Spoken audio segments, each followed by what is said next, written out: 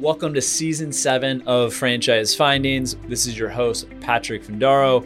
We're going to continue to interview franchisees of some very large franchise organizations, as well as emerging concepts, as well as founders and top professionals in the franchising space. I hope you enjoy our podcast, as well as today's episode.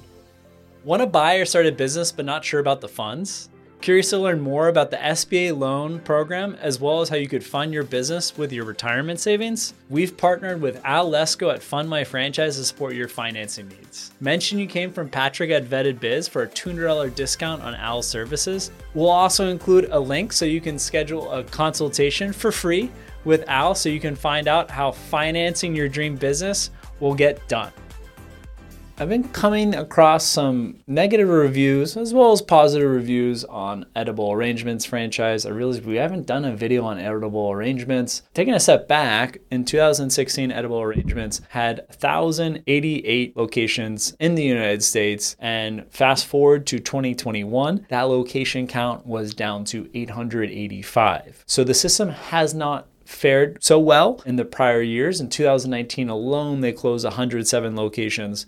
2020, they closed 70 locations. 2021, they closed 35 locations. From 2018 to 2021, they closed more locations than they opened, which is a bit of a red flag as we look at franchise brands here at Vetted Biz. And then some of the complaints that we saw surfacing on Edible Arrangements in light of the FTC's review of the franchise rule, as well as just different sources that we look at, whether there are positive reviews, negative reviews, or just outright complaints. You have one complaint titled Humanitarian Considerations. I am an owner of Edible Arrangements.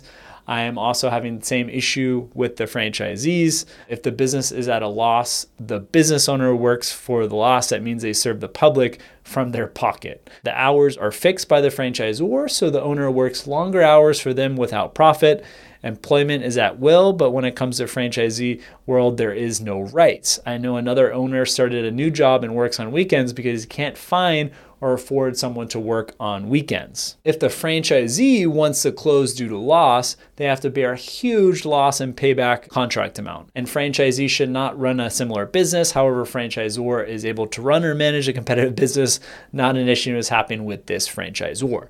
Now, Edible Arrangements wanted to extend the hours to increase their sales for a franchisee. That extra sale is not beneficial when compared to labor, costs, royalties. Franchisor will be beneficial when they have 850 stores with 1 hour extra sale. Kind request for the FTC to have some level of protection for franchisee. After looking at that negative complaint filed with the FTC, we saw numerous lawsuits against the franchisor as well as their founder, Tariq Farid. One of the complaints cited they continue to allege most of the same claims as in the lawsuit, as well as improper increases in the brand fund fees, improper shipment of a new phone and technology system to franchisees, and improper use of claimants' customer information. That being said, there are happy franchisees in the Edible Arrangement systems. There are numerous Edible Arrangements franchisees that have multiple locations and continue to open up Edible Arrangement franchise locations. Be sure to talk to those that are multi-unit operators that are continuing to open,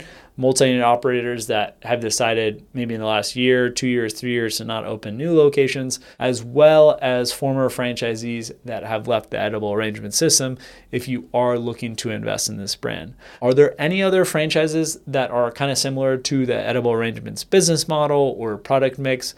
I'd love to hear from you, or if you're an Edible Arrangements franchisee, leave in the comment section or shoot me an email at patrick@vettedbiz.com. I hope you enjoyed today's podcast episode. You can leave us a review if you enjoyed the podcast episode. If you hated the podcast episode, let us know what you thought, as well as what future episodes you'd like to hear. Feel free to also drop me a line at patrick@vettedbiz.com, and subscribe please to our YouTube channel, Business and Franchise Opportunities by Vetted Biz. This has been Franchise Findings Podcast. Thanks for listening.